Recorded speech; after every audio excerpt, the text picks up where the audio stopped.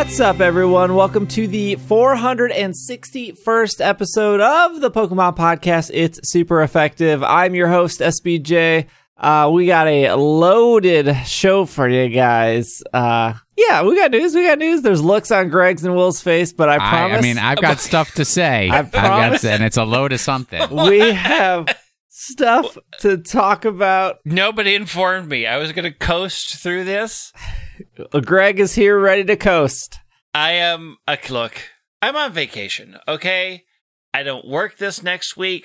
I am floating through my time here until I have to face the realities of going back to work in 7 days. Hey, that's decent. Yeah, I mean, I don't work my birthday week, so this is my advice to everybody. Take your birthday week off. The entire week? The entire week.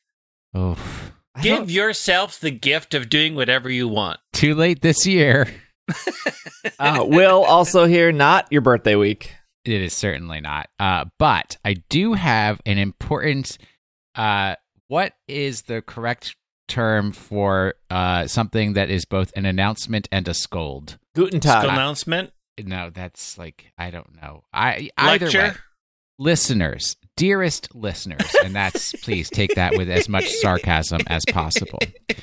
If you are a Pokemon Go player, and it is Pokemon Go Community Day, and you are online, now, here's the important part. Listen, if Greg or Will invites you to a raid, you show up.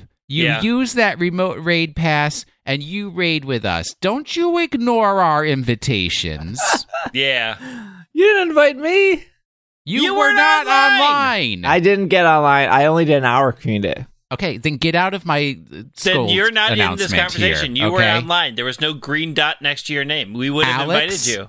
Alex gets points. Alex. Yes. Catherine gets points. Catherine gets points. There were a few others that did answer the call. But we failed a Mega Lopunny because none of y'all showed up. I would have done Mega Lopunny. Well, you weren't there. I was.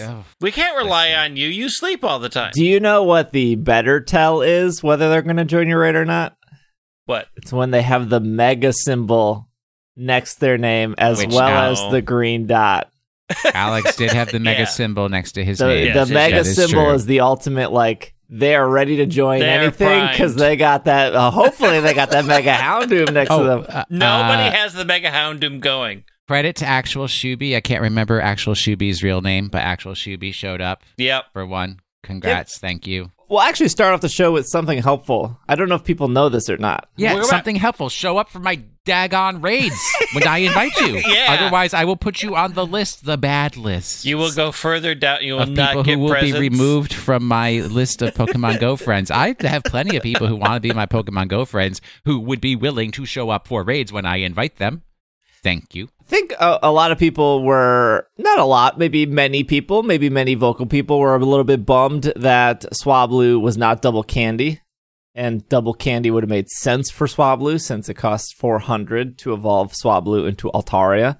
Takes a lot of candies. And instead they did the double hatch distance this time around, which I don't know, maybe it was due for it. I can't remember if there's like a pattern to like Stardust, XP, Hatch, Candy. They've taught me not to look for patterns. Yeah, anymore. maybe there is. Burned maybe me there's so not. many times. But on these days where ideally you're supposed to play a lot of Pokemon Go because they're like, 6-hour community day, go have fun, trainers.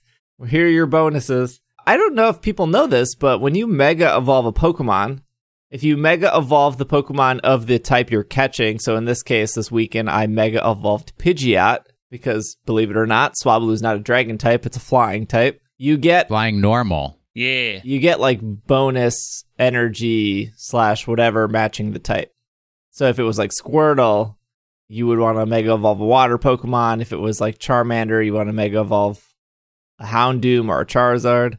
And I get bonus whats? Yeah, bonus energy? What are you talking about? What is energy? There's no energy in Pokemon so, like, Go. That's the TCG.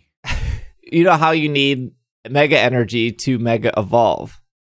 Yes. Yes. So for Pidgeot, you need I think I think you need only 100 mega energy to evolve it, and then after you mega evolve it again, it's only 20. So when you mega evolve it, and then every flying type or normal type you catch, you get mega energy back. Oh, like a little refund. So you would it's only like a need cashback credit card. Yeah. So if you do 1% at a gas station, 2% for flying, 3% for normals, makes sense. Like my Chase points card, where I get all the points. So you get so by the time you catch 20 Swablu, you've paid for your mega. Or you could not mega and not pay and keep the money in the bank. Yes. But there you go. if you catch 40 Swablu, you double your energy. You've made out. Nobody is catching 40 Swablu. But wait, here, let's also repeat a conversation between Will and Greg yesterday. Yes. Hey, Greg. Yes. I guess I have to evolve one of these shiny golden Swablus into an Altaria so I could have a shiny Altaria. Yes. And Will then evolves a shiny golden Swablu into a golden Altaria. And then I say, oh, look, there's a button that says Mega Evolve the Altaria, but it needs 200 Mega Altaria whatevers, triangles. Yep. Where do I get those? It's not released yet. No, it was released. It was released at the end of the raid hour. Yeah. Okay, no, I was in the raid hour. When the raid hour was over, I lost interest. Not raid hour. It was released at the end of the community day. No, yeah, I was done. We did the sensible 1 to 3, the 2 hours in the middle of the day. We walked around the art park. It was very lovely. We had wonderful conversations. There was no mega alternative. Everybody except Catherine, Alex, and other people that showed up for our raids. Especially Steve. you got just. So I wanted to do the megas. So instead of doing an early community day like you guys, I did it near the end. How is 1 o'clock in the afternoon early? Because it goes weightlifting workout, had lunch, and drove the half hour up to Greg's neighborhood that's, there. Because I went shopping, I bought new pieces of furniture, I bought a lamp, I had lunch, I met Will at 1. This was my morning. I didn't want to go out twice. Asleep. I like to sleep, so my thought process was do it from 3 to 5, that's 2 hours, and then at 5 the Altaria starts popping, and then I'm already out. I'm out and about. Turns out I have a life to lead at 6. Turns out this has been however many community days in a row that I've gone back to the park I used to go to pre-pandemic, and this is like 3 or 4, and no one is out playing after like 3. It's like people have lives.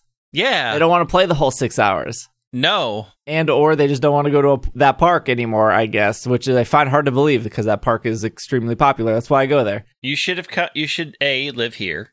B, go to the art park with us. There was plenty of people playing. I'm working on that. So there was 2 ways to get Mega Altaria candy yesterday. One was to do Mega Altaria raids. The other was that some of the research, the spin the Pokestop stuff, they had do whatever to get candy. That was the first time they did that. And it seems like people were very excited about that and like that. I didn't find a lot of those quests. I mostly had like catch 3 and get like 3 Ultra Balls. I didn't even pay attention to it. I was so busy having a good time with my friend Will. Greg won community day. I did. Because Greg got the most shiny Swablus. I, at one point only had 1.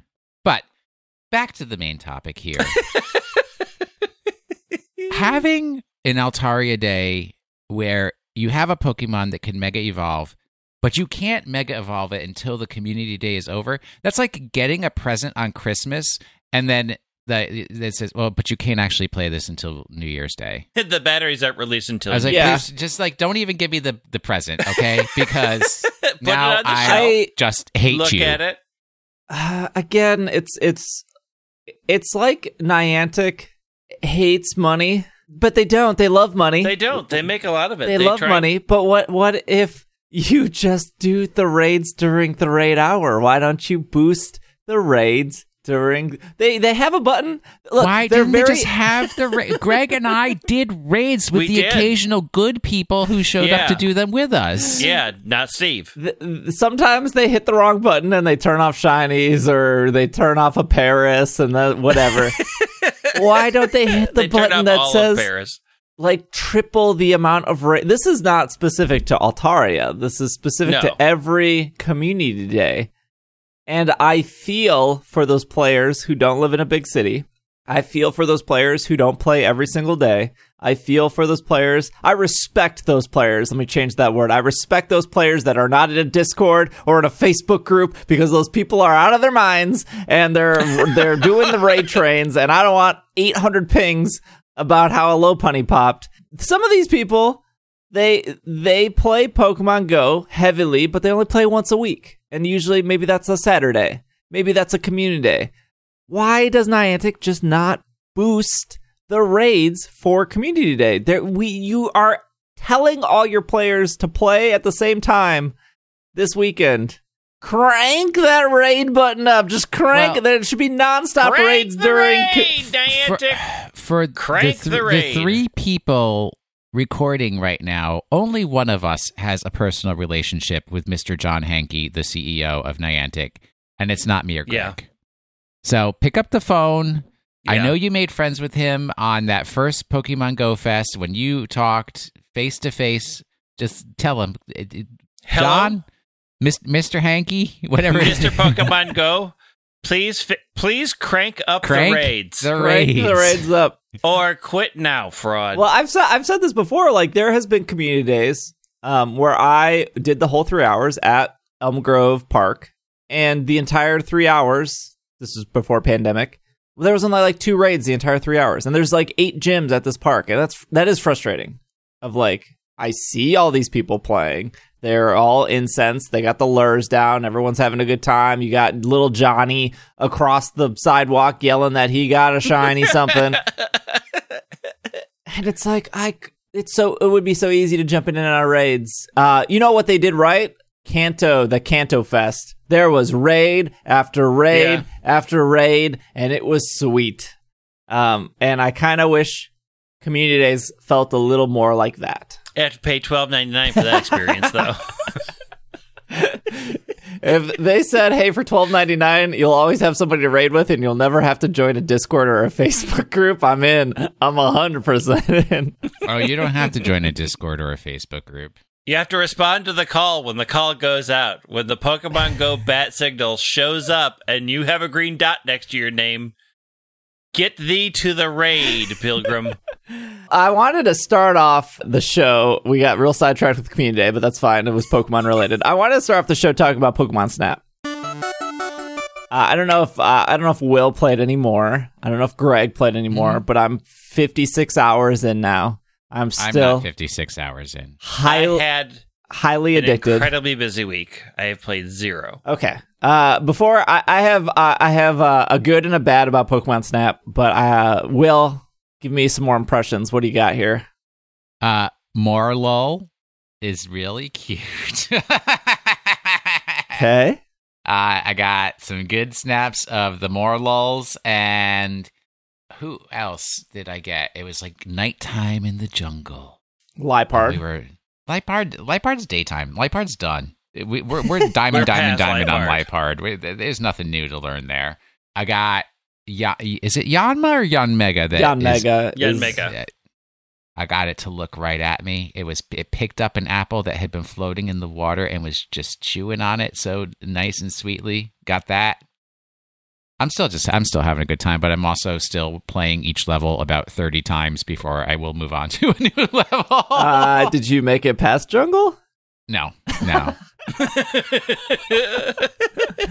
All right, you're getting your money's worth. Why would I go past jungle when I still haven't finished Park? I still haven't finished Meganium. I still got to do Meganium like 15 more times. Okay, so Meganium is what I want to talk about. I want to be I don't want to spoil some stuff, but I am going to talk very specific about the Meganium thing because there's a lot there that they don't show you on the surface. But I have a complaint with the Meganium stuff. But before I get to the Meganium stuff, I want to talk about how Pokemon Snap is really good at discovery. We've talked about this prior, but it's so good at it, which is why the Meganium stuff is frustrating. Again, I'm not going to be spoiler here. So there's a level where the first Pokemon Snap did this. Let me lay the groundwork. The first Pokemon Snap in the beach level, there's a Lapras. So you got your Dodrio pops out, your Pidgeys pop out. There's a Pikachu. You can kite him over to the surfboard. He gets on the surfboard. He starts dancing. But if you look in the background in the ocean, there's a Lapras. And if you take a picture of the Lapras, when you get to the Scyther part, which is right past the Snorlax, more Laprases will appear. That picture of Lapras triggers more Lapras. So when you get to past the Snorlax, you get more Lapras. If you take a picture of those, when you cross the bridge, you get another. If you look back to the ocean, you get another Lapras. You take a picture of that. And then finally, right before you get to Kangaskhan, you can get some incredible pictures of Lapras because it comes really close to the bridge. And the only way you do that is by taking pictures of Lapras. And I think there's like one or two other instances in the 64 version where it does that. They brought that mechanic back. And so, but they don't use it a lot over with the whole scope of the game. It's not used a lot. But in one level, there's a Pokemon on top of a hill. And if you take a picture of it, it will then appear at a different hill. And if you take a picture of it, it will appear in front of you. And if you take a picture of it, it will open a secret path. And the first time you open that secret path, you're like, holy cow, that was awesome. And the game is really... The game doesn't tell you that. Like, nowhere in the instruction manual, the game is like, if you take a picture of a Pokemon, it'll do something. Instruction manual? There's no instruction manual. There never has been.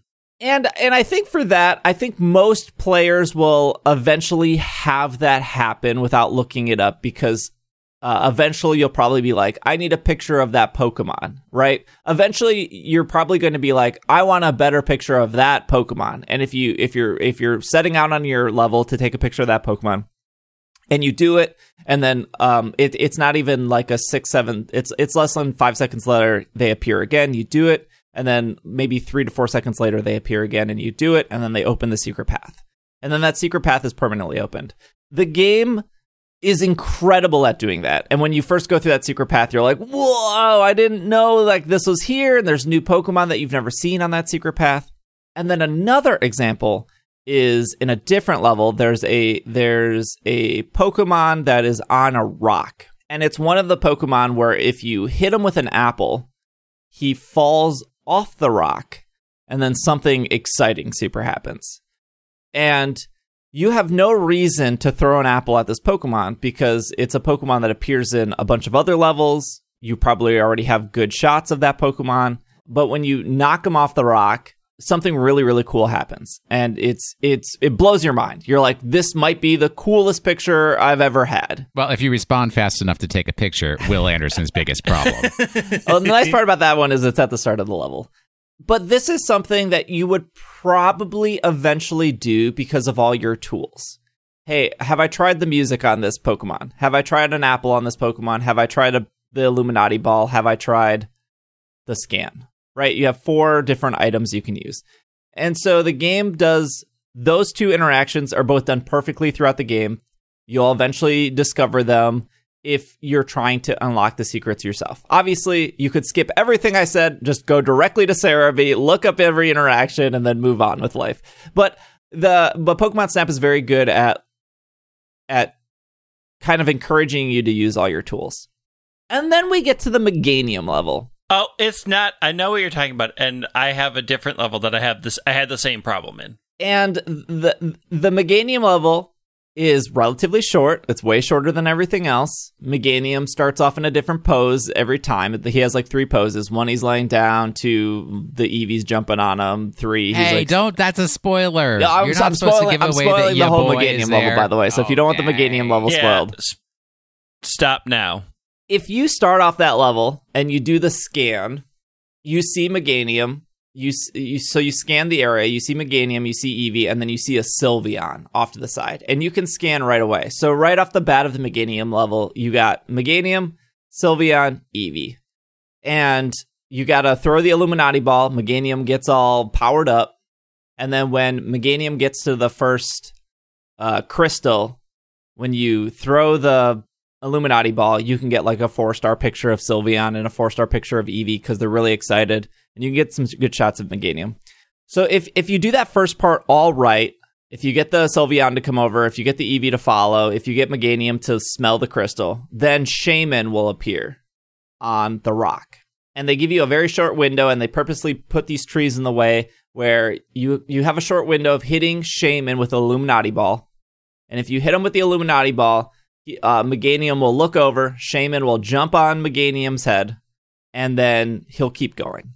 And then that seems to be, and when you do that, right before Shaman, 2 Comfey will come out of the tree to like signify that Shaman is active. So you did the first part with Eevee, Sylveon, Meganium. Comfey comes out of the tree, meaning you did it right. Shaman appears, you hit Shaman with the Illuminati, you got 5 Pokemon. And then there's another crystal, and if you hit that correctly, Meganium will run around the tree, and then the level is over. And that's the whole level. And you have these tools. So there are 4 more Pokemon in this level, which is the frustrating part, because you have these tools, and none of them work like the entire rest of the game works, and it's incredibly frustrating. More specifically, the scan tool. I'm 56 hours in. This was the first time I had to look it up because I was so frustrated with doing this level over and over. And there was 2 reasons I knew there was more Pokemon in this level. Number 1 is Professor Mir says like, oh, you can get Meganium to sit down. He wants a picture of Meganium sitting on his butt. It's like, okay, well, I've done this level 30 times. Meganium's not sitting on his butt, so I don't know what I'm supposed to do here. And then number 2 is, the leaderboard. I had a score of 800,000 for that level, and somebody else had 1.8 million on that level. And I was like, how the heck did they get 1.8 million? Because I'm getting 4 stars. Diamonds all around. 4-star diamonds on Eevee and Shaman and Meganium. How did they get so many points unless there's more Pokemon in this level? And so there are 2 Pokemon hidden in that giant tree that Meganium runs around. And the scan feature, the thing that is supposed to show you where Pokemon are, doesn't work on the tree. And before anyone says, well, maybe the tree is too far, Sylveon is across the map. Across the world. And the scan feature works and shows you Sylveon. And so the scan feature doesn't show you there are Pokemon in the tree. This then piggybacks off how bad the apple physics are. So and again, the game doesn't tell you ever you need to do this, nor I don't think there's another level where this happens, and unless maybe they're specific to boss levels. You have to lob apple after apple at the tree, and then a bunch of Combee will come out of the tree, and then a Hoot Hoot will come out of the tree. But because the apple physics are kind of bad, you literally have to crank your camera as high as possible. So you can't even see Meganium. You can't see the tree. You're just throwing apples and hoping you hit the tree.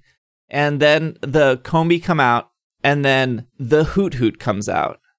But 1, your scan doesn't show you there are Pokemon in the tree. 2, I can't think of anywhere else in the game where you're just randomly throwing apples at a non-Pokemon for something to happen without the scan telling you something to happen. And 3, even if you get the Combee out of the tree, but you fail to get them out fast enough, the Meganium will not sit down. And so you miss that whole moment. So even though you might look it up of like, oh, Combee and Hoot Hoot are in the tree, I was only able to get Meganium to sit down twice after doing this like 20 times and knowing that Combee and Hoot Hoot are in the tree. It's incredibly frustrating. And then on top of that, after I did that level, I did this level 2 hours straight to try to just get a high score. There are 2 more Pokemon in the level. There's a Pichu and an Apom in this level. And there is no way of knowing they're in the level without just knowing you're supposed to randomly throw apples at this part of the cliff because your scan doesn't tell you Pokemon are in this level. What? Why is this level built so poorly? It's like no.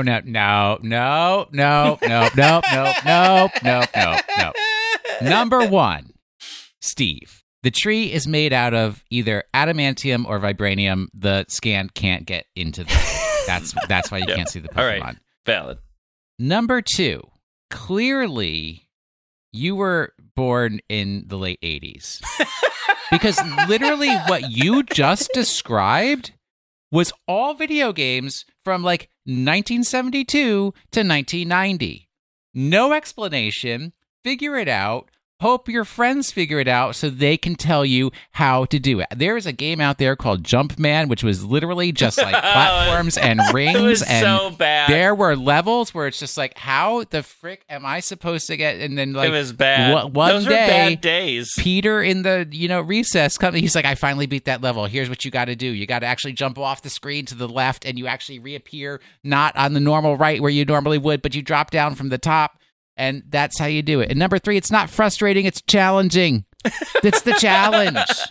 This is the secret of the new Pokemon Snap that you just like are completely missing. It is an homage to classic arcade, classic frustration, classic video games. This is Battletoads 2021 is what this is. I had a very similar experience, and this is my spoiler warning. I had a very similar experience trying to do the Mini-R section of the Desert Knight. But the scan feature works on all of the Mini-R. No, it doesn't.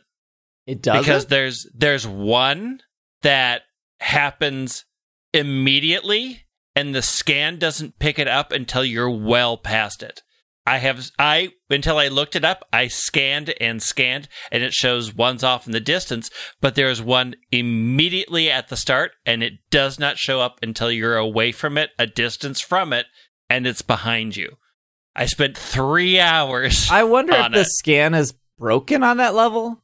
Because no, there's just a lot of adamantium and vibranium around. It's just like it bounces. I think that's why back. That's why I wanted to start off with the 2 examples of how Pokemon Snap is really great. Like the picture, open secret path, and reminder just to try an apple on every Pokemon, a reminder to try music on every Pokemon, a reminder to try the scan on every Pokemon. It gives you reasons to go back to the levels and like, hey, I don't think I've ever played music in front of this Pokemon. Hey, I don't think I've ever thrown an apple at this Pokemon's head. Like it gives you so many reasons to go back. And the fact that like, those tools don't seem to work like they normally work in the Meganium level is incredibly frustrating, I believe. And even when you know the answer, you have such a short window to complete what you want to do. And I think the Meganium level maybe gets a small pass because it's a shorter level, but imagine like one of the longer levels, like the ice level or the volcano level, and all you're trying to do is get something at the very end of that level. And you're like, I got to suffer through the first like 2 minutes of this level just because I want one good shot at the end. The windows for activation sometimes just seem so incredibly small that I feel like that is more of a hindrance than a benefit. And I think that I wish there was a stopping function. Let me stop. Yeah, and I think like, see, you're asking them to make the game easier for you. No, I just think it's a challenge. That Meganium level is just bad, and it pushes more people away than it brings people. That it continues letting people play. Because most people out there do the Meganium level, and they do it enough times to get to the end of the game, and they're like, "That's as much as that." You're right. So I'm going to ever I am sure that most people probably only did the Meganium level maybe 3 or 4 times. But I will say even more, right? How this is an homage to classic video games, because they would always put like the most complicated one up at the front, and you'd get past it, and then you'd be like, "Oh wait, but I missed this," and then you'd like find out later, oh, I missed this other thing. You'd keep going back and doing those levels that were just like, it seemed so simple at the beginning. Well, it's easy to grind out like Jungle or Park, because even if you had a bad run, or even if you missed the one picture you wanted to get, you probably have other pictures that are better, or you probably at least got a pose. So like there's like, I almost had it that time. These 3 pictures are better. Let's run it again. But with the Meganium one, you don't need that Apom or that Pichu to appear because you probably already have 1, 2, 3, 4 stars from other levels. And 2, Like, the only reason you would really want them to appear is if you wanted like a course high score. Because again, you could easily get a 4K Pichu in Park in like the first level. So they are hidden for the more hardcore. But I just like, why, if the scan can see Sylveon 18 miles away, why can't the scan at least tell me, like, it doesn't need to tell me what Pokemon are in the tree. It doesn't need to tell me how many Pokemon are in the tree. But why doesn't it just show like question mark, question mark, question mark? Mm-hmm. I can be right next to a Ladian, whatever that dumb Pokemon is called, in the park, in the jungle at night, and I can be right next to it and see it, and it'll be like question mark, question mark, question mark. It's like, I know what it is. I know it's there. I know that I need to do something to get it to come out of the tree. The fact that the scan feature doesn't work, I still don't know exactly where the APOM is in that level. And I know you're supposed to throw apples to like kite him out, but you want me to just go through the level over and over and just throw apples? Yes, because I promise you do that, the minute that APOM pokes its little APOM head out, you're going to be, yes, hooray, No, I'm not. I'm going to be frustrated because I'm going to miss an activation of like the. I would just like feel my soul just like expand through my body of like, oh, relief. I've got the combis and the hoot hoot out of the tree. Will, we've met you. We know how you are. Sense of relief, my butt. Excuse me. Excuse me. Like in the Meganium level, it's already really tight to go from getting Shaman on Meganium's head to getting the Hoot Hoot and the Combi out of the tree. But do you have to do them all? Do you have to have Shaman on his head to get the Hoot Hoot and the Combi out of the tree? Or can you do those as separate activities? I believe... I don't know the answer to that. The game's not going to tell you, that's for darn sure. I would assume, yes, you probably do, because of how he sits down. And I think you need him to sit down, because him and Shaman both... When he sits, him and Shaman both smell the tree. That's like the shot that Mirror's looking for. It's cute. What a reward for hard work and effort. But I've gotten all the Combi to come out of the tree, but not the Hoot Hoot. And then he won't sit unless the Hoot Hoot and the Combi are both out of the tree, because those are like two separate triggers. Like Combi comes out first, and then you got to go a little bit farther to the right and hope you knock out the Hoot Hoot in time. And if you don't knock those Pokemon out in time, then Meganium won't sit down. And so in between Shaman jumping on his head and the crystal that you have to hit, and then after you hit the crystal, getting them out of the tree, you have to find APOM and Pichu in that window, and that's less than 10 seconds. This is get on, get good. That's all it is. Get good. And I think that all of that would be better if the scan just did what it needed to do, which is like just point out what you should do or try, instead of just like randomly lobbing apples at a tree, which no other mechanic in the entire game has ever asked you to do. Because like if you were to throw apples at something, it's almost I don't know. There's I think in the park at night, there's a tree with a hole in it that I keep throwing apples into, and I'm pretty sure something's going to happen someday. In Jungle, there is a tree with a hole in it at night. Oh. And if you scan it, it will show you there's a Pika-Peck in it. No, that's not the hole I'm thinking of. It's like right before the tree branch, before the two cannons.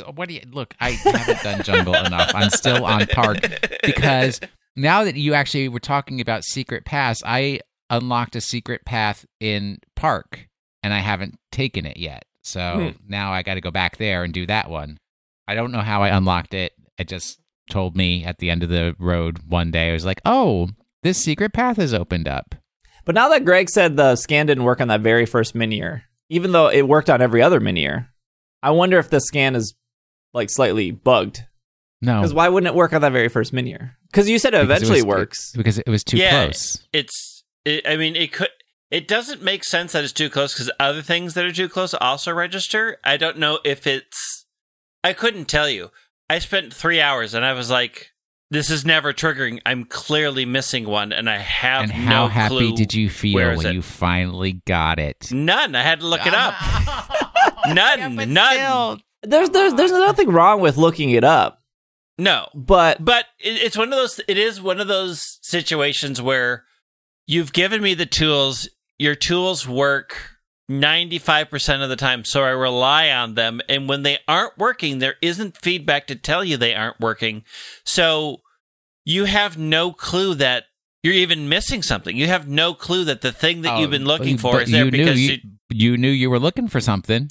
Well, yeah, because the event that was supposed to trigger never triggered, and eventually had to find out online why it didn't trigger because the in-game tools didn't tell me. Somebody out there persisted in trying every possible combination of scenarios and finally figured it out so that they could put it online to tell you. Data miner. Oh, dagnabbit, those people. I think that though my complaint with the Meganium is such like a 1% complaint. It's such a because you are correct. But it just shows the what's the words? Like I think that why I wanted to start off with the two positives is because of how great the game can actually be. And then if you want to continue playing after credits and the tool, like I think Greg hit the nail on the head. The challenge level increases. Yes. Withholding information that your tools work 95% of the time, and in this situation it doesn't work the 5% of the time, and like having no other situation in the entire game being similar to this. I don't know, maybe the one of the other bosses is similar to Meganium and I haven't done it enough. It is frustrating. Mm-hmm. And if you already have like 1% of your players are going to play past credits, that I have no facts of that number. I'm just saying like there's probably going to be a small amount of players because most players will probably see credits. They'll maybe, go back through a level a couple more times, get the legendaries, get the mythicals, and then be done. But for somebody like me, who I want to get all the photos, I want to get all 4K, I want to get all the titles, it is frustrating because I've already given this game 60 hours and I've spent 3+ hours on one Meganium level and I still haven't gotten by the time I was like, I got 1.9 million on this course. I'm now number 1 on my friends list of this course. And then for somebody to be like, there's still 2 more Pokemon in this level. And I'm like, I cannot do this level anymore. It's been 3 hours. I am number 1 right now. Yeah. I will eventually get back to it. Welcome to 1984. Yes, welcome. Yeah. But just because that's how they were in 1984 or 1972 or whatever, doesn't mean that we should still be at this point. Like, yes, yes, we should. It is just, the frustration comes from, you've given us tools for discovery, and when those tools of discovery don't work for unknown reasons, that is just a frustrating experience. You just don't know why they chose or why it's bugged or why in this one instance, this thing that I spent 3 hours looking for, the tool just does not work. The tool you told me would work, and that is just game design that's super frustrating. To tie it all up and finish this conversation, when I bonked that Pokemon and he fell off the cliff, and I was like, oh, I didn't think of doing this. I did it. It worked. It was like the smile on my face was huge. When I discovered the secret path in the one level by taking a picture of the Pokemon, taking a picture of the Pokemon, taking a picture of the Pokemon, smile on my face was huge. There's no smile on my face during the Meganium level. But they could have easily I watched it. They could have easily turned that into a moment where I'm smiling if their tools worked. If I'm going through like the beach level and I'm like, I can't figure out what to do to make this Pokemon 4-star. I tried the apple. I tried the Illuminati ball. I've gone through this level 10 times. And then it dawns on me like, oh, I haven't tried the music. And then I go back and I try the music and then it works. Like, you did it again. Awesome.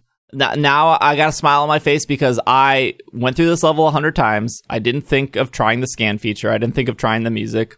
I didn't think of throwing the Illuminati ball and then trying the music, which works on Pokemon, by the way.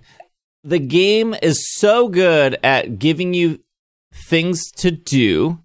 And then once you do them, you go, oh, I should do that in a different level with these Pokemon. It does such a good job at doing that. And none of what I just described applies to the Meganium level. The Meganium level is just its own weird, nothing works, no scan. I've never done apples like this. The apples don't even go far enough to the tree without me like looking into the sky and not seeing where anything is. It is probably the worst design level, which is a shame because Shaman, there's a joke there somewhere. Because the other because 95% of the rest of the game is so solid. And then this level is an outlier. I'm not going to argue anymore. We should take a break, though. Yes. When we come back, we're going to talk about some Katy Perry and some Pokemon TCG. We will be right back.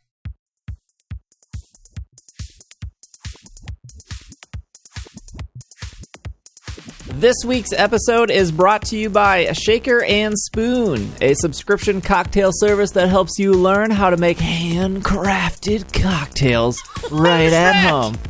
Every box comes with enough ingredients to make 3 different cocktail recipes developed by world-class mixologists. All you need to do is buy 1 bottle of that month's spirit, and then you have all you need to make 12 drinks at home. At the cost of $40 to $50 per month, plus the cost of a bottle, it is a super cost-effective way to enjoy craft cocktails, and you can skip or cancel boxes at any time. Invite some friends over, class up your nightcaps, and be the best house guest of all time with your Shaker and Spoon box. Get $20 off your first box at shakerandSpoon.com/PKMNCAST. I'm going to tell you one thing. I'm not inviting your creepy radio host over. Ever. You gotta put a little something on, a little pizzazz. A little pizzazz. I bought plain sparkling water and have been using my Shaker and Spoon box to create delicious sodas for myself, and I'm very pleased with the results. You got like a soda spritzer or that soda machine? So we have a soda stream. Oh, that's it. But we ran out of... so we went to Costco, and Costco had giant La Croix plain packs on sale. So I just bought those, and I use a can, and I take the lovely syrups, and I make delicious drinks. And we ran out of gin, so Brent bought more gin to make more drinks. So just for reference... there are companies that make non-alcoholic gin. So if you wanted the actual flavor without the alcohol, that is a possibility. I was going to search them down, but they weren't at the I don't think any of our local liquor not in Minnesota. No, that's not not how we roll. And I'm like, look, I'm just going to try it with the La Croix Plein and see how it goes. And it was delicious.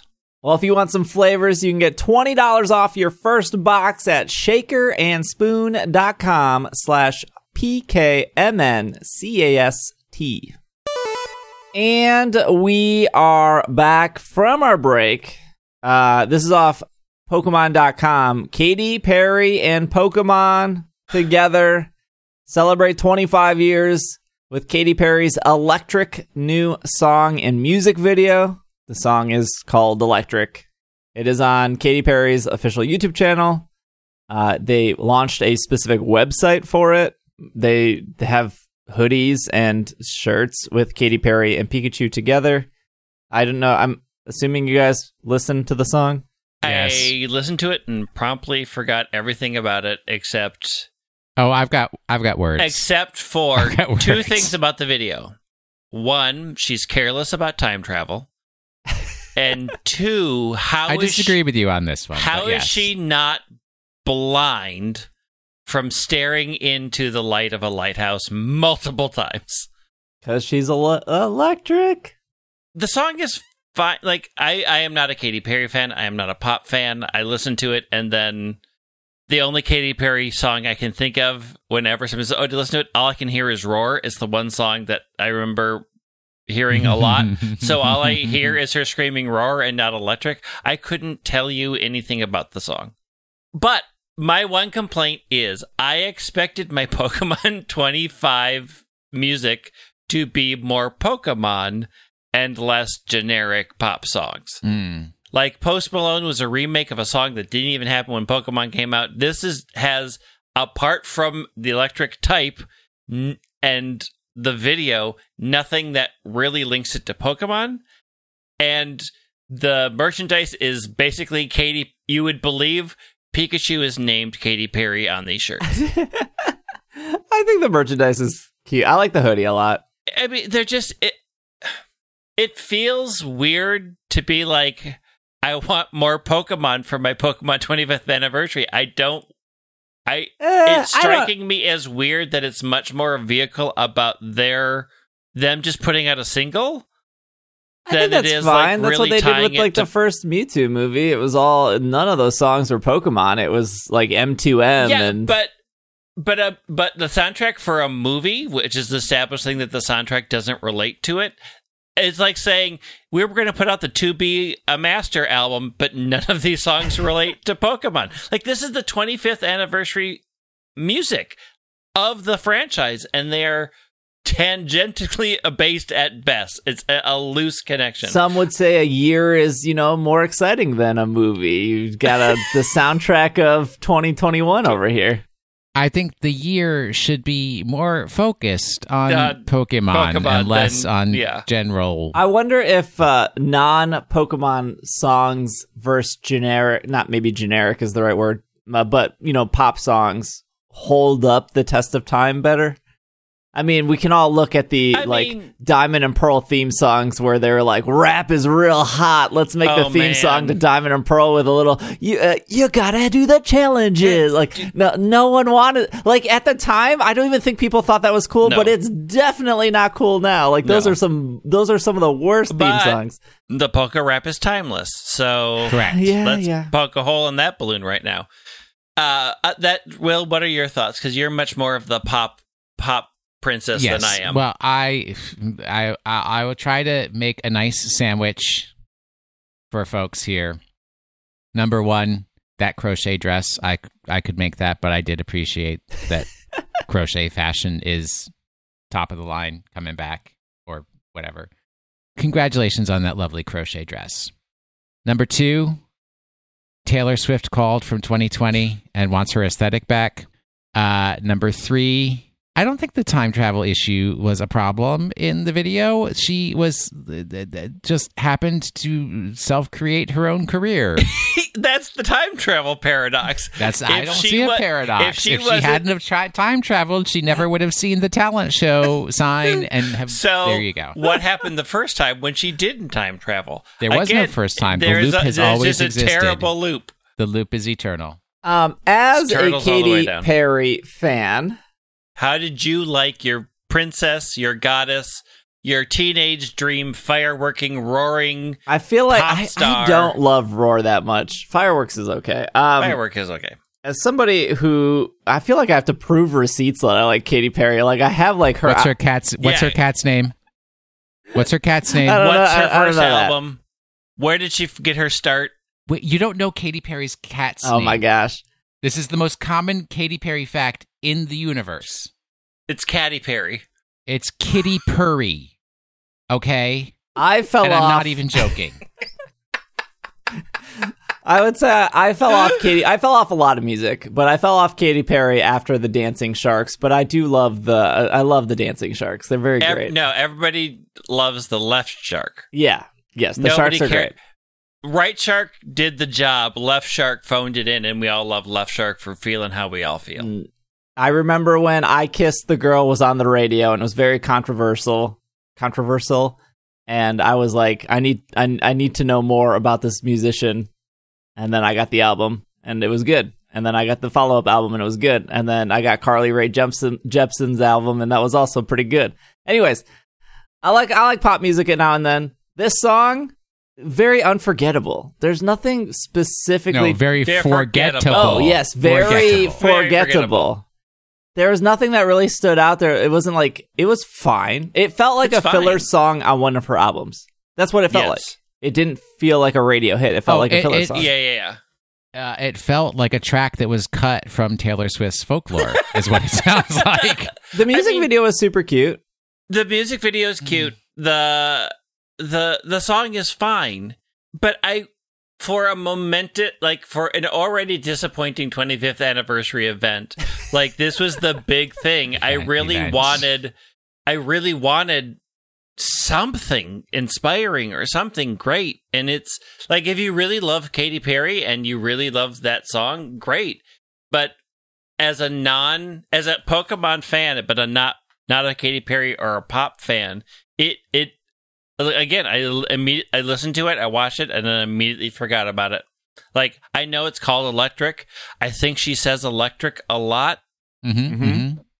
Something about your life being electric, I think, is the chorus. I don't know.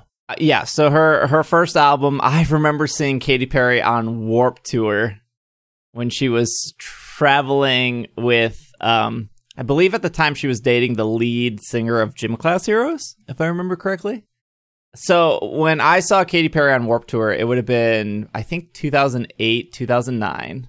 That's when, obviously, I Kissed a Girl was on the radio.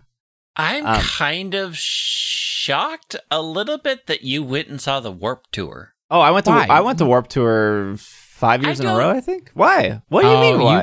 You missed the whole. I was wearing a chain wallet, skateboarding. Yeah, okay. I don't know. You have such a I don't want to be in crowds. I don't even want to go to a movie theater. The thought of going to the Warped Tour. Oh yeah, but Warped Tour is cool because like you have like 6 stages. Well, Warped Tour is done. I think they closed up. I don't think they exist anymore. You have like 6 stages and. It's not like Summerfest. Like, you can see the stage even if you're, 5 miles back because, Summerfest, they put benches in front of all the stages and everyone just stands on the benches and now everyone's 3 feet taller because standing is pointless. Yeah, I remember that. Gosh, I can't believe I just remembered this right now. But yeah, it was, the Warped Tour crowd was not a fan of Katy Perry. Well, I'm not surprised. Warped Tour had like 6 stages. They had like the main stage A and the main stage B. I don't know why on a Pokemon podcast, I don't think I ever thought I would be explaining Warped Tour. But what would happen? You brought it up. What would happen is that like stage A would go on, and then stage B would be setting up. And then when stage A was done, as soon as they finished, stage B would be ready to go. So like every 30 minutes, each stage would be rotating artists. And then there were smaller stages that would also do that. So when I saw Katy Perry live for the first time, again, as a Katy Perry fan, I Kissed a Girl and I liked it. I'm one of the boys. That was, I believe, the name of her album. Correct. Well, no, the album was called Katy Perry. One of the boys was the first track on the album. No, I think One of the Boys was the album. Oh, you're right. Oh, yes. Correct. I'm waiting in the crowd to see Katy Perry. I'm like second, third row. You're right. I don't like being in crowds, Greg. This was a different time when I was okay with like people bumping into me. I was not a mosh. I was going to say, I cannot imagine you with a bunch of beer bros at the Warped Tour getting beer spilled on you and being happy about it. Warped Tour is not a beer bro tour. Remember, it's Vans. It was the skate. It was more. It was more skaters, goths and goths and spilling Jaeger on you. I will correct myself. And so Katy Perry was on a smaller stage, and so the stages were right next to each other. So you had 2 huge crowds because one crowd would be waiting for the artist, the other crowd would be watching the other artist, and then I had to suffer through some Under Oath knockoff. I'm not a huge fan of Under Oath. But they were like screamo, hard, like, and that music was cool with me. But this was like budget Under Oath over here, and their crowd was very rowdy. And Katy Perry came on after them, and rowdy budget Under Oath crowd very not happy that Katy Perry is at Warped Tour, and proceeded to throw water bottles at her, and hit her with multiple water bottles. And I felt awful, but dang, what a champ. She finished, she did her whole set. It was good. Well, yeah. You do the job you were paid for, people. But yeah, I really like Katy Perry. At least her first 2 albums, I absolutely love them. This song though, it felt like a filler song to me. And I know some people really liked it, but there are a lot of people really like it. Like I have huge, just in general, problems with I Kissed a Girl. As a song and as how things were presented. So like other songs on that album as well. I think Katy Perry started off very much on the wrong foot with a person that already doesn't like pop music. So Katy Perry has never been a part of my, like, I wrote her off after that. I'm like, I don't need this. How do you feel, Greg, Yes. about Dua Lipa? I have never listened. All the plans for the remainder of this week are now in question. They better. I could listen. I could listen real quick. Before I'm on the end of vacation. today, go to your Spotify Okay. and find Dua Lipa's Levitating, not the one that has the baby on it, though. You don't want to hear the baby. Just the plain Just Dua Lipa all on her own. Link it in version. chat and I'll listen to it. I promise. Eventually. I kissed a Pikachu and it was shocking. I'm into that. That sounds like a Billboard hit. It's cool that they like launched merch with her. It's cool that she's doing this, that she like I would hope / assume that she's like really into Pokemon and she was excited to do a song and she was excited to do the music video. And well, I mean, did you not see the video? She grew up with a Pichu. We didn't see it That's evolve true. into a Pikachu, but she grew up with a Pichu. They must have been good friends. I wish I liked the song more. It just didn't jump out to me. I mean, I feel like if I liked the song as much as I liked, Hot and Cold or Teenage Dream or whatever other songs, I can't remember her track listing. I feel like I would have gone out and bought the shirt, but I don't love those. I don't know. I wish I wasn't a cynical Gen Xer sometimes, because I just look at the merchandise, I look at the song, and I'm like, this was just a phoned in cash grab. See, that's what I hope it's not. I hope that she was genuinely excited to do it. Yeah. The song feels phoned in. Everything on the website is like, I'm going to slap a Pikachu on a Katy Perry t-shirt and sell it. And it just feels very cash grabby to me because I'm a cynical Gen Xer and I don't trust anything. I kind of had a thought towards the end of the video of, oh, she just did this for the free trip to Hawaii. I may also be a cynical Gen Xer. You've got a couple of real big cynics. But I think so far between the two songs as they've been released, I like that Post Malone song. I just wish they were Pokemon related more than they are. I just wish for a 25th anniversary event, I felt it was much more that they were making songs specifically for this event in this company, and not we're going to have tie-ins. We'll have an animated Post Malone in a Pokemon world. We'll have a real-life Katy Perry in a Pokemon video, and that's our tie-in, and that bothers me. I mean, I'm okay with it, but I also... We got some local news here. Dun, dun, dun. I'm ready for it. All right, so the premise of this is not funny. I think where the funny comes in is it's literally the Target I go to. So the funny is like... No, the funny starts out with, it's Wisconsin. Yeah, the funny is like, oh, I was just there 3 days ago and this happened. It's a small world sometimes. I have also been to this Target, yes. So this is off Waypoint from Vice. Man pulls gun in trading card related attack in a Target parking lot. I like this article because it's not as clickbaity as the other ones. A fight broke out in Target parking lot in Brookfield, Wisconsin on Friday. Soon after the store restocked trading cards, police arrived to the scene when a witness called them after one man pulled a gun. According to a local news report, a group of men was attacking the gun owner when he pulled out the weapon. The Target and the Trader Joe's, ironically enough, I went to that Trader Joe's yesterday, went into a lockdown for an hour until police arrived. The man never fired his weapon. No one was seriously injured, according to police.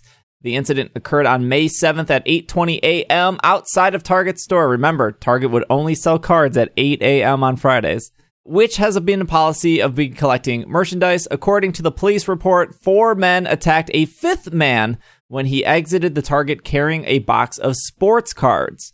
4 men have been arrested and charged with battery, strangulation, and disorderly conduct. Pulling a gun during a parking lot scuffle is just the latest story attached to the current resurgence of collecting cards. Sports, Magic the Gathering, and Pokemon cards have become so sought over that stores cannot keep them in demand. It is also causing a labor crisis as companies that professionally grade cards cannot keep up with the avalanche of cards we've seen this past year. We've talked about that with PSA. I feel I don't like think Wizards... labor crisis is the right word. I also for that. think that Wizards of the Coast paid Vice to put Magic of the Gathering in there because you can find those cards literally everywhere. There's never been a Magic crisis. I bought, Time Spiral, but I bought Magic cards at Target today. Today. Hey, maybe because Target is pulling cards, which is our next article, maybe the Magic will be next in the list. No, but they're not. They're not pulling Magic cards, right? But yes. It is common to have 50 plus people standing in line all day, 6 to 8 hours waiting to see if they can get one box of card. Brookfield Sports memorabilia store owner Jeff told WISN 12 News. Target had previously promised to call the police on rowdy customers, but it is unclear who notified the cops in Brookfield. Target has already altered its policy, limiting the number of collectible items that can be purchased in a day, only selling the items briefly on Friday mornings, and asking customers not to wait in the parking lot overnight. You know what's funny is the local news reached out to me asking if I could give insight on this. And I was like... I realize I've been to this Target too. I was like, I would love to give you my opinion on the local news, but you can't call me an hour before and say, do you have time now? Because I'm in like 3 meetings today. I will read the second story off the bat and then we'll talk about this. This is off The Verge. Target will stop selling Pokemon cards in stores. Target has decided they had enough. The company has officially confirmed that they will halt the sales of Pokemon cards throughout the United States starting on Friday, May 14th. The retailer cites an abundance of caution for both safety of the guests and store employees and notes that it will be selling cards on its website only. Currently, Pokemon cards and other trading cards have a moment.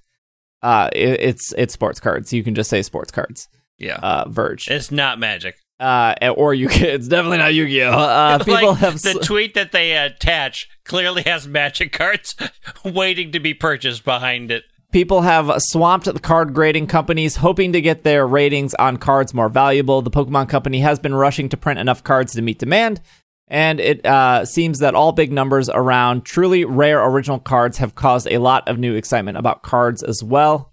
And then they talk about how Target started limiting cards, and that's the gist of it. So Target is done selling Pokemon cards for now. They said that they will probably come back. I have some thoughts on this. I don't want to sugarcoat that Pokemon cards are not in demand. I mean, they are.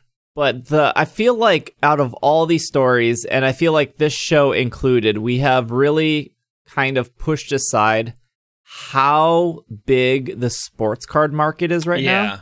And the sports card market is huge. Yeah. And so this is what's happening. And this is not what, like obviously people still want Pokemon cards. Although I would say it's kind of died down with battle styles.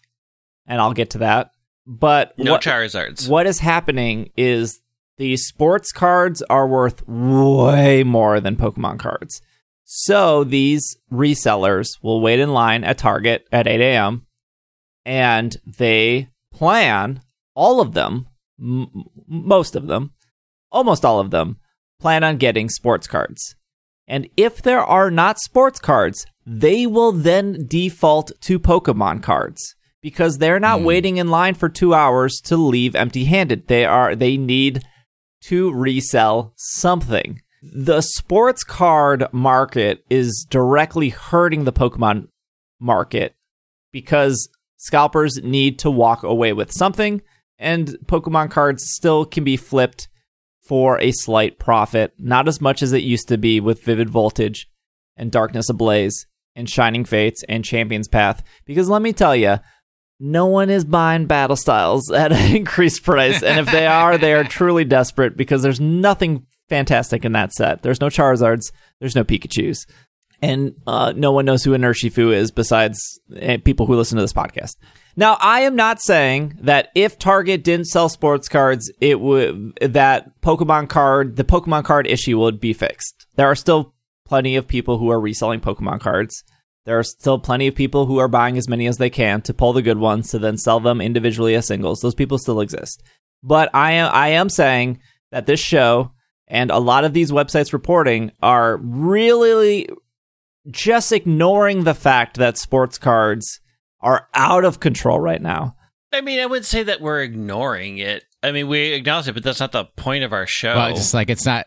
Yeah, so I think ignore is the wrong word, but it's not our emphasis. It's not our focus. Well, when you look at people reporting on this, the thing that grabs headlines is Pokemon cards, right? Right. Mhm. It's never because it's like children are in danger. There's your correlation right there.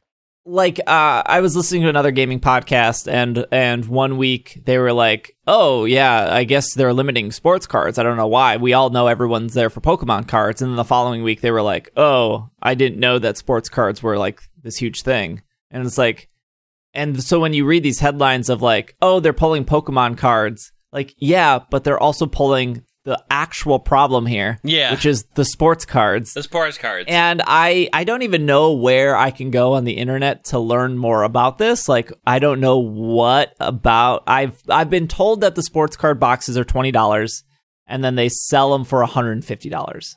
I don't know if is it a specific card that people want. Is it old?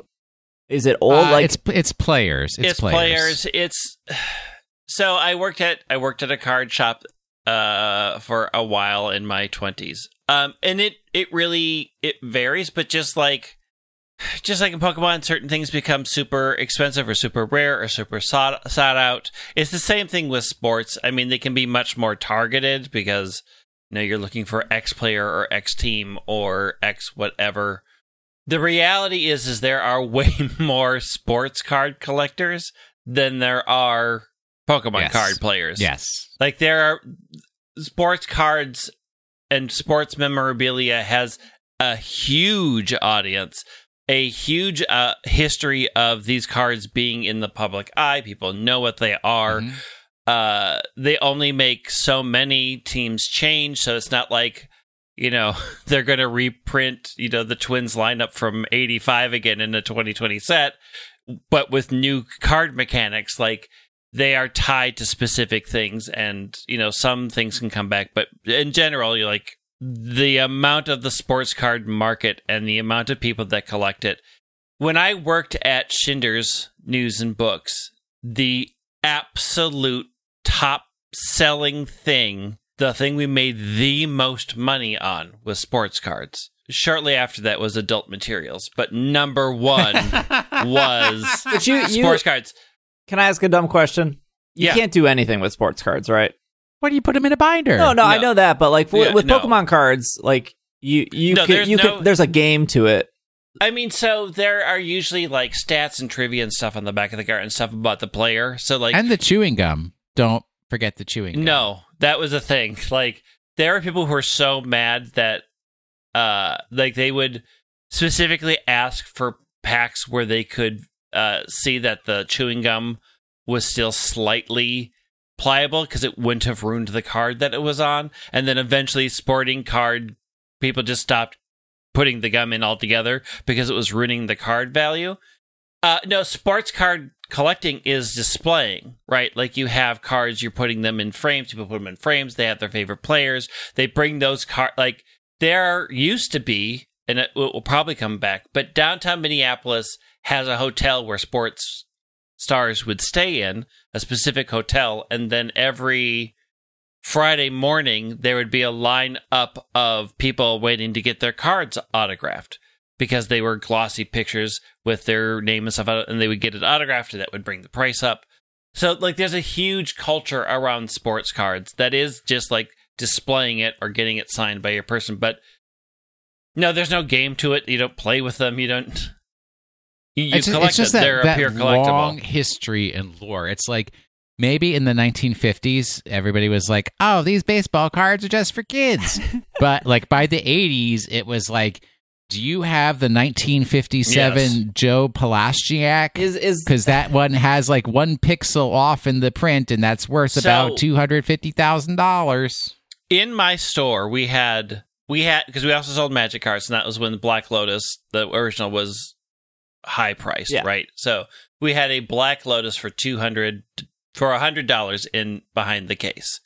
That paled in comparison to the $1,000 card that was sealed in a large wedge of plastic that was in 2 cases that was locked down because somebody could come in and purchase that.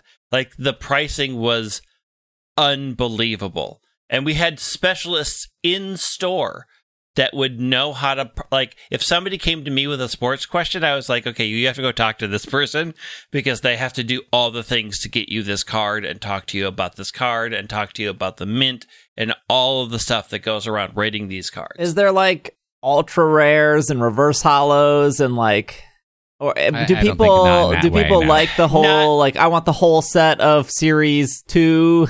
I mean, there were people who wanted whole sets of series. I know that there were sometimes special print cards. I think holo cards and that were really part of the card game things. Again, it's been a long time since I had been around sports cards. They may have introduced this to sports cards. I highly doubt it because it never needed it. But they were definitely rare cards. Like, they were definitely, and there were definitely people who was like, I have been searching for every card of every player that was a part of this sports team at this time period. So they wanted a card for all the players that played in 1968. And so they would travel the world trying to complete their team. Yeah. Yeah, but the point is the player, right? Not the production of the card or the rarity of the card. It's just like that player that they want to have the card for that player. So this target in Brookfield is a very nice target. It is a target where you ever been to a target and you can tell how good the target is or how bad the target is based on how much is on clearance? Have you ever noticed that? Like, the bad targets have so much on clearance, and the good targets that are like always very clean and very upkept, like, their clearance section is like nothing. This target I didn't even see it. Didn't know there was a clearance section at Target. Yeah, there can be. This target never has clearance. This target is you go there, all their consoles are always sold out. All the nice stuff is always picked over. There's no clearance. It is a target that you do not go to if you're looking for stuff. If you need anything, you don't go to this Target because they don't got it. And if you want clearance, you ain't going to this Target. This is a very nice Target. It is in Brookfield, Wisconsin, a very uppity city. It is an upscale Target in an upscale market. Brookfield is a high corporate area. I have to stay there when I go there for work. I can't say that I'm bummed that they're pulling cards because I cannot even remember the last time I got cards at Target. Like, their shelves are just empty consistently. My go-to... Wait, I remember the last time you got cards at Target because you put it on Instagram. Okay, so it was like 3 days ago. It was yesterday. No, it was on Friday. It was the day after the gun incident. I went into that Target. They had a bunch of the Galarian Ponytas. It was and all of them had stickers that said "Do not backstock." So I think at that point, I actually grabbed 2 Galarian Ponytas. They had 6 of them. I grabbed 2. They had a bunch of booster packs for battle styles, and then when I went to checkout, it yelled at me. And then the lady was like, you can only get 1. And I was like, oh, that's weird because literally 2 days ago, your rules said limit 3. But the register was smart enough to know that it was more than 1. So anyways, I got 1 Galarian Ponyta. It was my last purchase at Target. But I'm assuming they just pulled everything forward and they just said, 1 per person, buy it. We don't want it anymore. Yep. Don't backstock. Don't keep these in the back. I think it's sad for the game. Like, there are a lot of families that go to Target, and like, it was an easy vector for Pokemon to get cards in families' hands. I think the current sort of climate that we're in now is just, it's a harmful client and ultimately harmful to the TCG.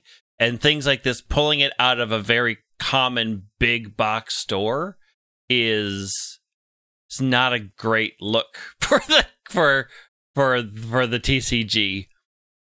Well, I mean, yes, definitely. But also, right, the concept, the reason why they have the cards at Target and why they are situated where they are situated in Target is so that parents can take their kid to Target and say, all right, if you're good, I'll get you a pack of cards. Pack of cards when we leave at the end. Most Targets, at least the Milwaukee Targets, maybe I'm speaking poorly here, but most Targets didn't have any stock. They purposely saved it all for the Friday mornings. So it wasn't in ever since like November. There wasn't ever the parent impulse buy of like, let's get you a pack of Vivid Voltage, because I can't even remember seeing booster packs of Vivid Voltage after. I will say at the Target I went to today, they did have the big size The Pikachu? Pokemon. Yeah. Yeah. The Pikachu. Yeah. My go-to place has still been Barnes & Noble. I don't know if scalpers don't know this. I feel like they probably do. Would you stop giving it away? But I know. I went It's to our secret. Barnes & Noble yesterday. They had 6 ETBs on the shelf for Battle Styles. They had all of the theme decks. They had Champions Path. I was like, oh, I don't need any more Champions Path.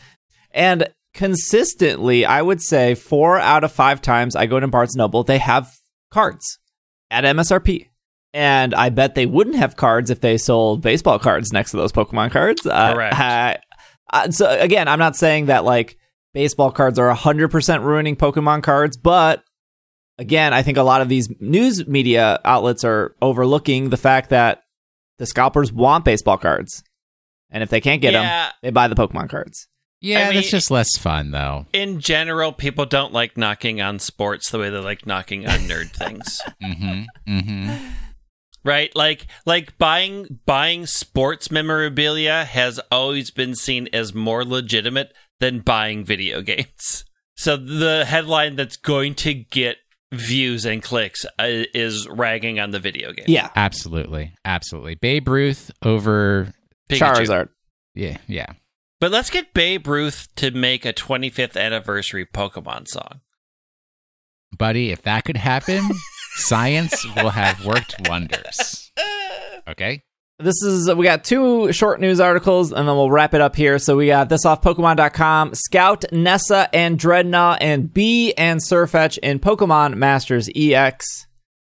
Things are getting wet and wild on Paseo. I read that exactly how Pokemon.com wrote it. I will read it again. Things are getting wet and wild on Paseo with the arrival of 2 Galar region sync pairs.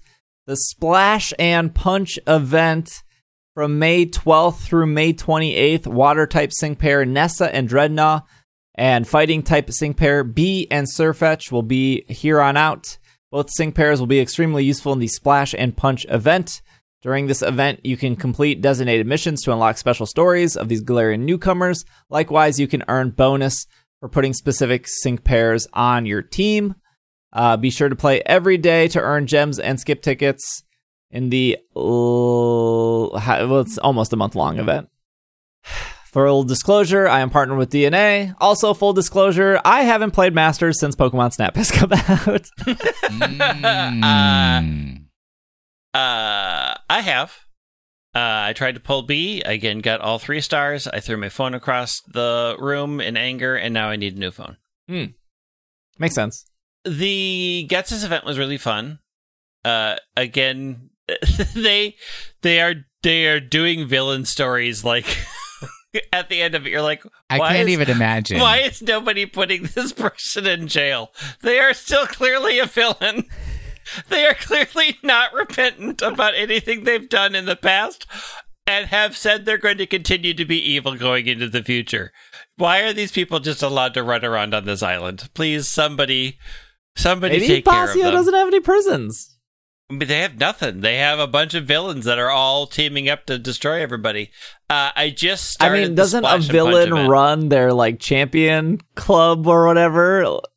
I am not going to give spoilers away about the leader of Paseo Island and their connection to Team Break or no connection to Team Break. I'm not going to spoil. Okay, fair enough.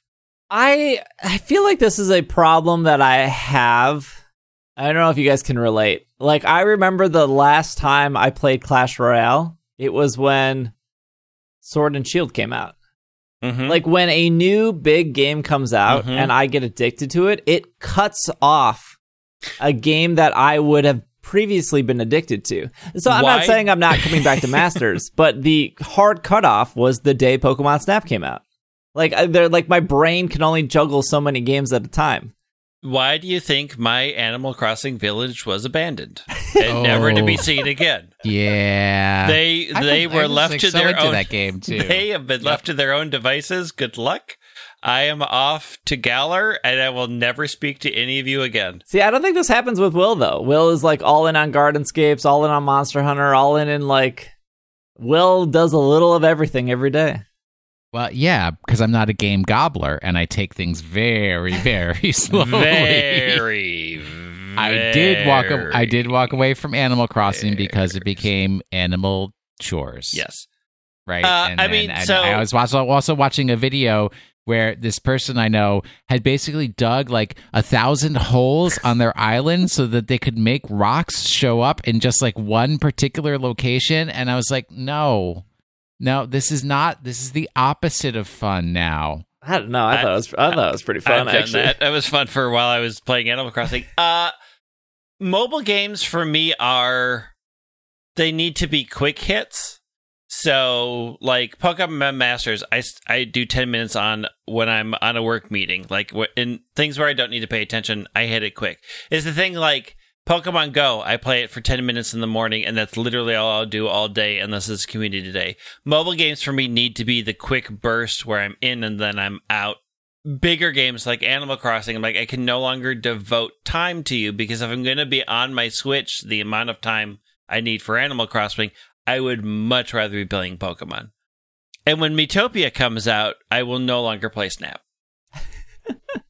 I'm so addicted to Snap. I am not a leaderboard person, but the Snap leaderboards they got me. You are a leaderboard person now. I am a leaderboard person now. Last bit of news here is off PokemonGoLive.com. The Luminous Legend... Luminous? That's the word. Luminous. I got there. Luminous Legends Y. Yveltal joins Xerneas in Pokemon Go, and Team Go Rocket wants in on the action. During the second week of the Legends event, the focus will shift from Fairy to Fairy Pokemon and Eevee. Why? Because Sylveon will be making its Pokemon Go debut. The intertwining Pokemon is an evolution of Eevee's, first discovered in the Kalos region. The Galarian fairy tale that described the beautiful Sylveon vanquishing a dreadful dragon Pokemon, making Sylveon the perfect Pokemon to appear at the end of the dark-themed event. Now, I mean, there's a lot of stretching in that sentence, but okay. Look forward to this fairy-type vanquisher of darkness, dread, and dragons during part 2 of the Legends event. So this will start on May 18th through May 24th. Yveltal will be making its 5-star raid debut in Pokemon Go. It is a dark and flying type legendary Pokemon first discovered in the Kalos region. Pancham will be hatching from strange eggs. We have received reports that the following Pokemon will also be hatching from strange eggs as well. Quillfish, Larvitar, Absol, Skorupi, Sandile, Scraggy, Pawniard, Vullaby, and Dino. I have I like me a Dino. 8 strange eggs because I'm not walking 12 kilometers ever. Wait, which one is the strange They're one? the red ones. The red ones. They're that you get from defeating leaders. Go Rocket admins. I'm out. I'm out. Dark-type Pokemon will be appearing more in the wild, like Houndour and Carvanha. I like how they only gave 2 examples. Well, they're the only 2 dark types. Well, I mean, those are the ones that Pokemon Go players know. They did say and more. It's just like Gilligan's Island when many characters were lumped into as the rest. Missed out on some Pokemon during the first event. Well, you're in luck. Many of them are returning. You can look out for Pokemon like Spritzy, Swirlix, and Goomy appearing in the wild. There is timed research that includes encounters with dark-type Pokemon like Galarian Zigzagoon. The following Pokemon will be from 7K eggs: Alolan Rattata, Alolan Meowth, Alolan Grimer, Sneasel, Poochyena, Stunky, and Purloin. Dark-type Pokemon like Alolan Meowth, Yveltal will be appearing in raids. Event-exclusive research will lead to encounters with Dark-type Pokemon, including Galarian Zigzagoon and Scraggy. That's cool. Event-exclusive AR mapping tasks will lead to Galarian Zigzagoon. That's where you walk around the Pokestop and scan it. Oh, I feel so bad doing that. I feel like I'm ratting out a Pokestop to the Pokemon company. Like they want me to verify that it's there, and if it's not there anymore, they're gonna take that stop away. Correct. No, I don't think feel that's so true. bad about it. Clean up your community. Okay, that was a Sulf Road rumor, and that has never happened. Like there is no proof of them. Are you removing- sure? Yes, because anytime you bring it up, disappeared. But every stop they've asked me to AR map has been a stop that's been there, and I've refused to do ones that I know aren't there anymore, like the post office downtown. they're not I going to won't do remove it. the post office. It's a valid But the stop. post office isn't there anymore. What do you mean the post office isn't there anymore? Oh, like The they post destroyed office- the post office? Yes, the post office is closed. They In the rebuilt game or in entire- real life? In real life. The post office that was closest to my office got destroyed and remodeled into a lobby and some other store. It's gone. Mm-hmm. I have And I AR won't scanned tell them. I won't tell them about it. maybe And I 5 have times. None of my stops have been removed. But were the stops still there? Were they still the thing that they said they were? Yeah, I think so. See, that's the thing. I don't want to. The ones that I have are for things that how don't do you exist think? anymore. Okay, so there are like a billion Pokestops. Who's Yeah. checking these? The people on that website, whatever it's called. No, the AR scan does not go to the Niantic website. Like no one can see your scans that I know of. What? That Where do we the know of. scans go? They go. I'm assuming they go right to Niantic. They don't like you when you scan like a religious statue at a cemetery. Like no one is seeing like that data from your phone isn't going to what's it called? What is that thing called? The Wayfinder. Yeah, it's not going directly to Wayfinder. Like that information doesn't show up there. Not directly. But- Indirectly, because they have the Kill the Pokestops team. Look, I have a friend locally who wants to destroy Pokemon stops because things don't exist there anymore, and I am fighting that. I am fighting them by not scanning things that aren't there anymore. So that There's Niantic no can't shut way them that down. there aren't thousands of people doing the scans every day. That's so much data going back to Niantic. I'm sure they're using it for something, but I don't think like there's somebody at the checklist being like, Next, somebody. you're going to tell Okay, me wait. that the Have you government ever aren't listening to my tried- cell phone calls. To log in to something on a web browser and it comes up and it says, look at this grid of 9 pictures. Which one is the post office that Greg used to go to? And you have to click it, right? You've done the scan because guess what? Those pictures come from Mr. Google, who owns Mr. Niantic. That's true. Is this function, this scan function, is this an Ingress? It has to be an Ingress, right?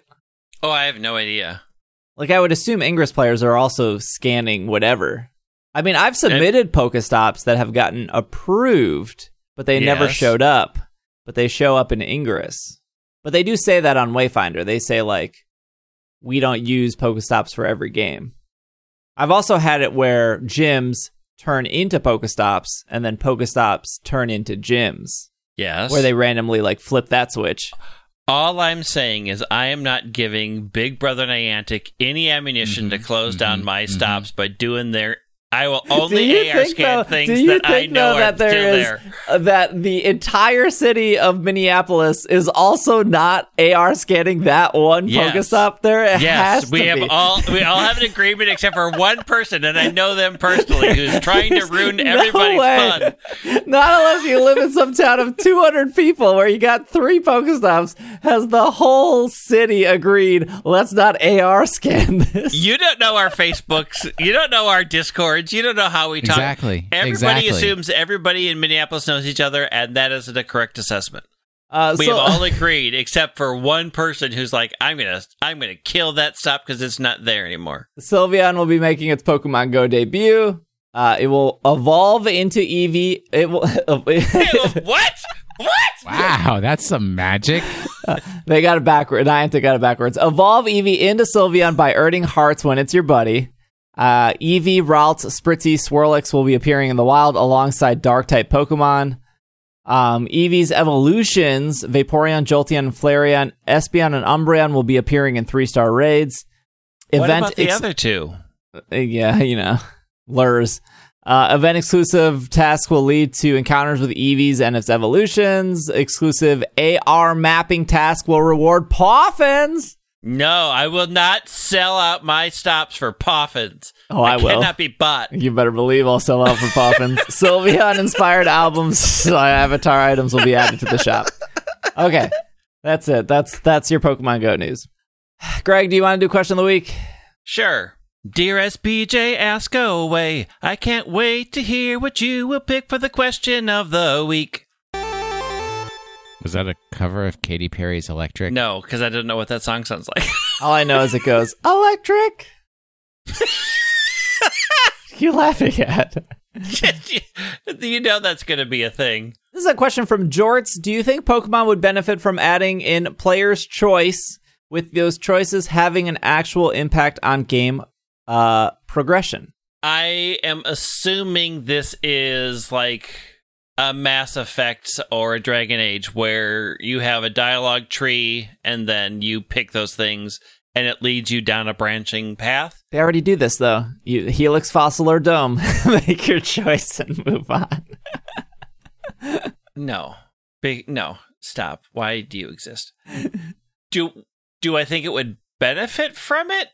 Maybe. Like, they would have to have a much more complex story, and I don't think they're going to do that. So do I think implementing this to get a much more complex story would benefit Pokemon? But they would need to have much better stories. I think there is a non-linear aspect of having branching pathways that is hard. It's already not easily accessed by a lot of people. Like that, there are always people who are going to want an optimized sort of experience. And a lot of choices things are leading to, like, this is the best, this is the not best. This is you min-maxing? Yeah.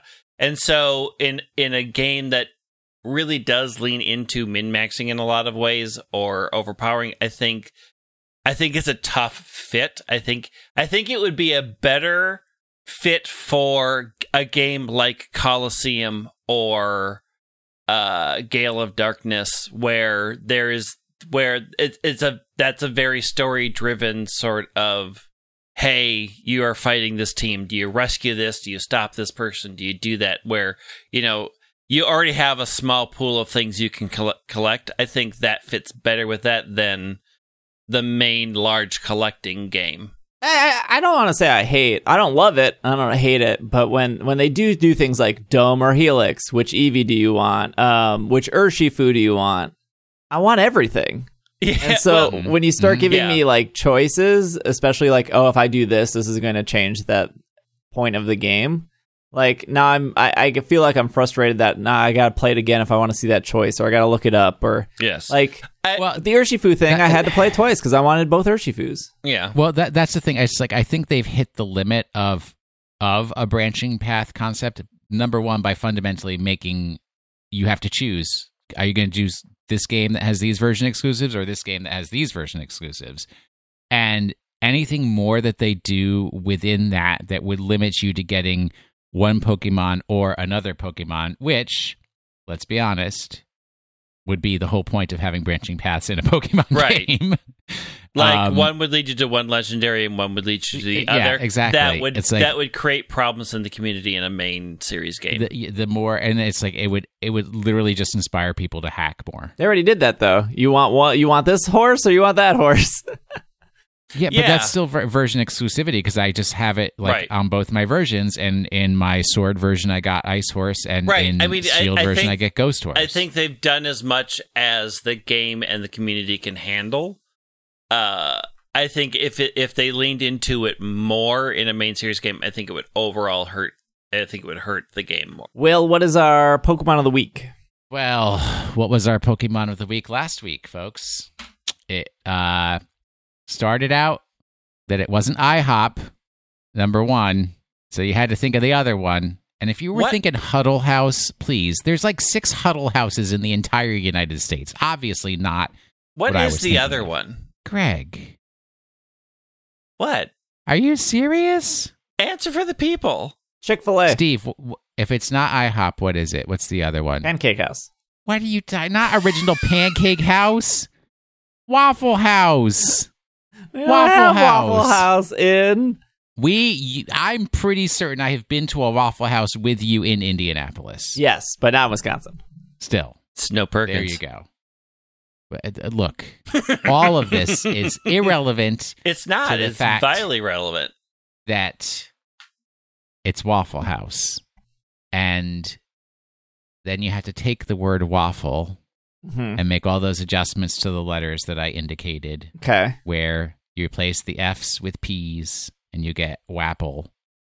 And then you also have to recognize that the letter, which in English is W, but in most other languages is double V, which then I said is a double letter, so replace it with two letters.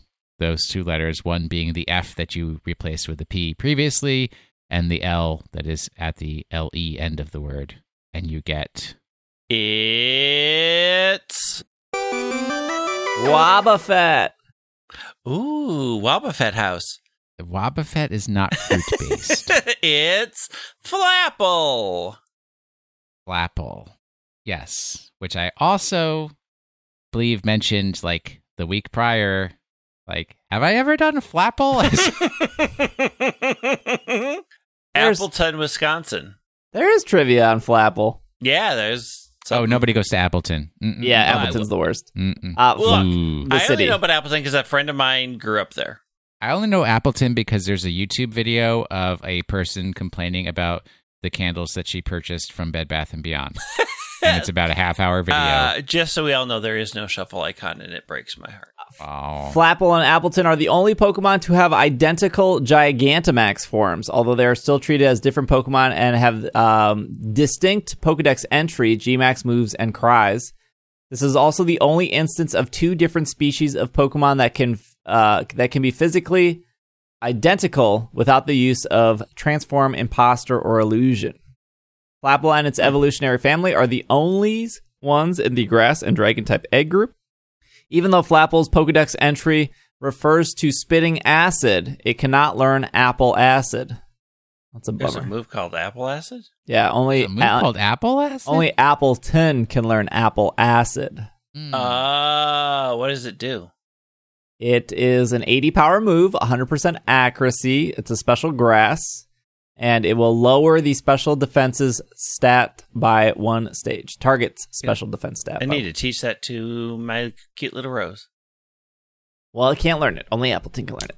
Yeah. At this time, wait for Gen 9. Well, yeah, of course, every signature move gets spread out. Do you know Flapple may be a combination of Flap and Apple? Whoa. What? Or Flying Apple, possibly. Or Flow Apple? No. Flapple's got no flow. What about next week? All right. Here we go. I believe Steve, the cartoon, and many others have maligned this wonderful Pokemon. This week's clue is a list. Mouse Pokemon, Tiny Mouse Pokemon, Cheering Pokemon or Cheering Pokemon, Ella Squirrel Pokemon, Antenna Pokemon, Roly-Poly Pokemon, Two-Sided Pokemon. A 2012 version of this Pokemon in the Pokemon trading card game featured the popular attack Call for Family, which, for 1 colorless energy, allows you to search for 2 basic Pokemon and put them onto your bench. That's all you need. I know Call for Family. It's like was printed on 400 different TCG cards, so it's literally not even a clue. Okay? Okay, well, we'll be back next week, of course. No Greg or Will on the show next week. You guys will be out of town. What are you talking about? Greg will not be out of town. Only back. I will be out of town. Oh, you'll be back by then? I'm there for literally 1 day, and I'm coming back on Friday. Oh, okay. Well, no Will next week. Correct. So you'll have to wait a whole week for that Pokemon of the week. You have plenty of time. Good. I have to write it down and remember, so... I'll post it in the secret channel in Slack that's not secret. Okay. So we'll be back next week. If you want to stay up to date with the show, at PKMNcast on Twitter, PKMNcast on TikTok, Instagram, YouTube, Twitch, I don't know, wherever else. Everything but Reddit, r/super effective for Reddit. Will is at Wash in the Sink. Greg is at I almost said Dragging a Lake. That's me. Greg is at White Wing. I am at Dragging a Lake. Thank you guys for listening. I hope you enjoyed the show. Thanks for making it to the end. This has been another episode of the Pokemon Podcast, and we are... Well, I mean, the secret word is zero sugar. Super effective. Super syrup on pancakes only and on waffles, no butter. Butter is bad.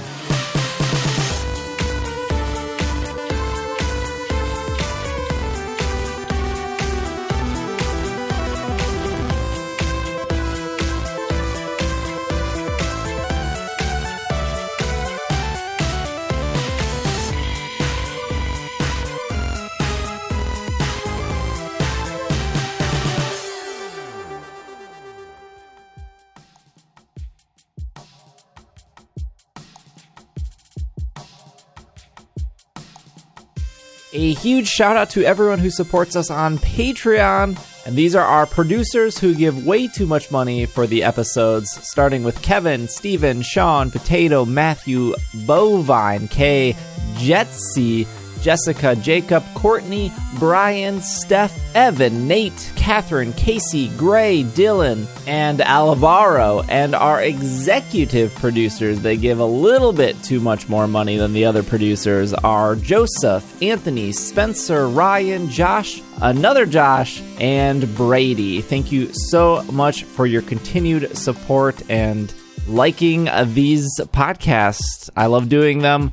If you would like to also support It's Super Effective, you can head over to ise.cash, and we will see you all next week.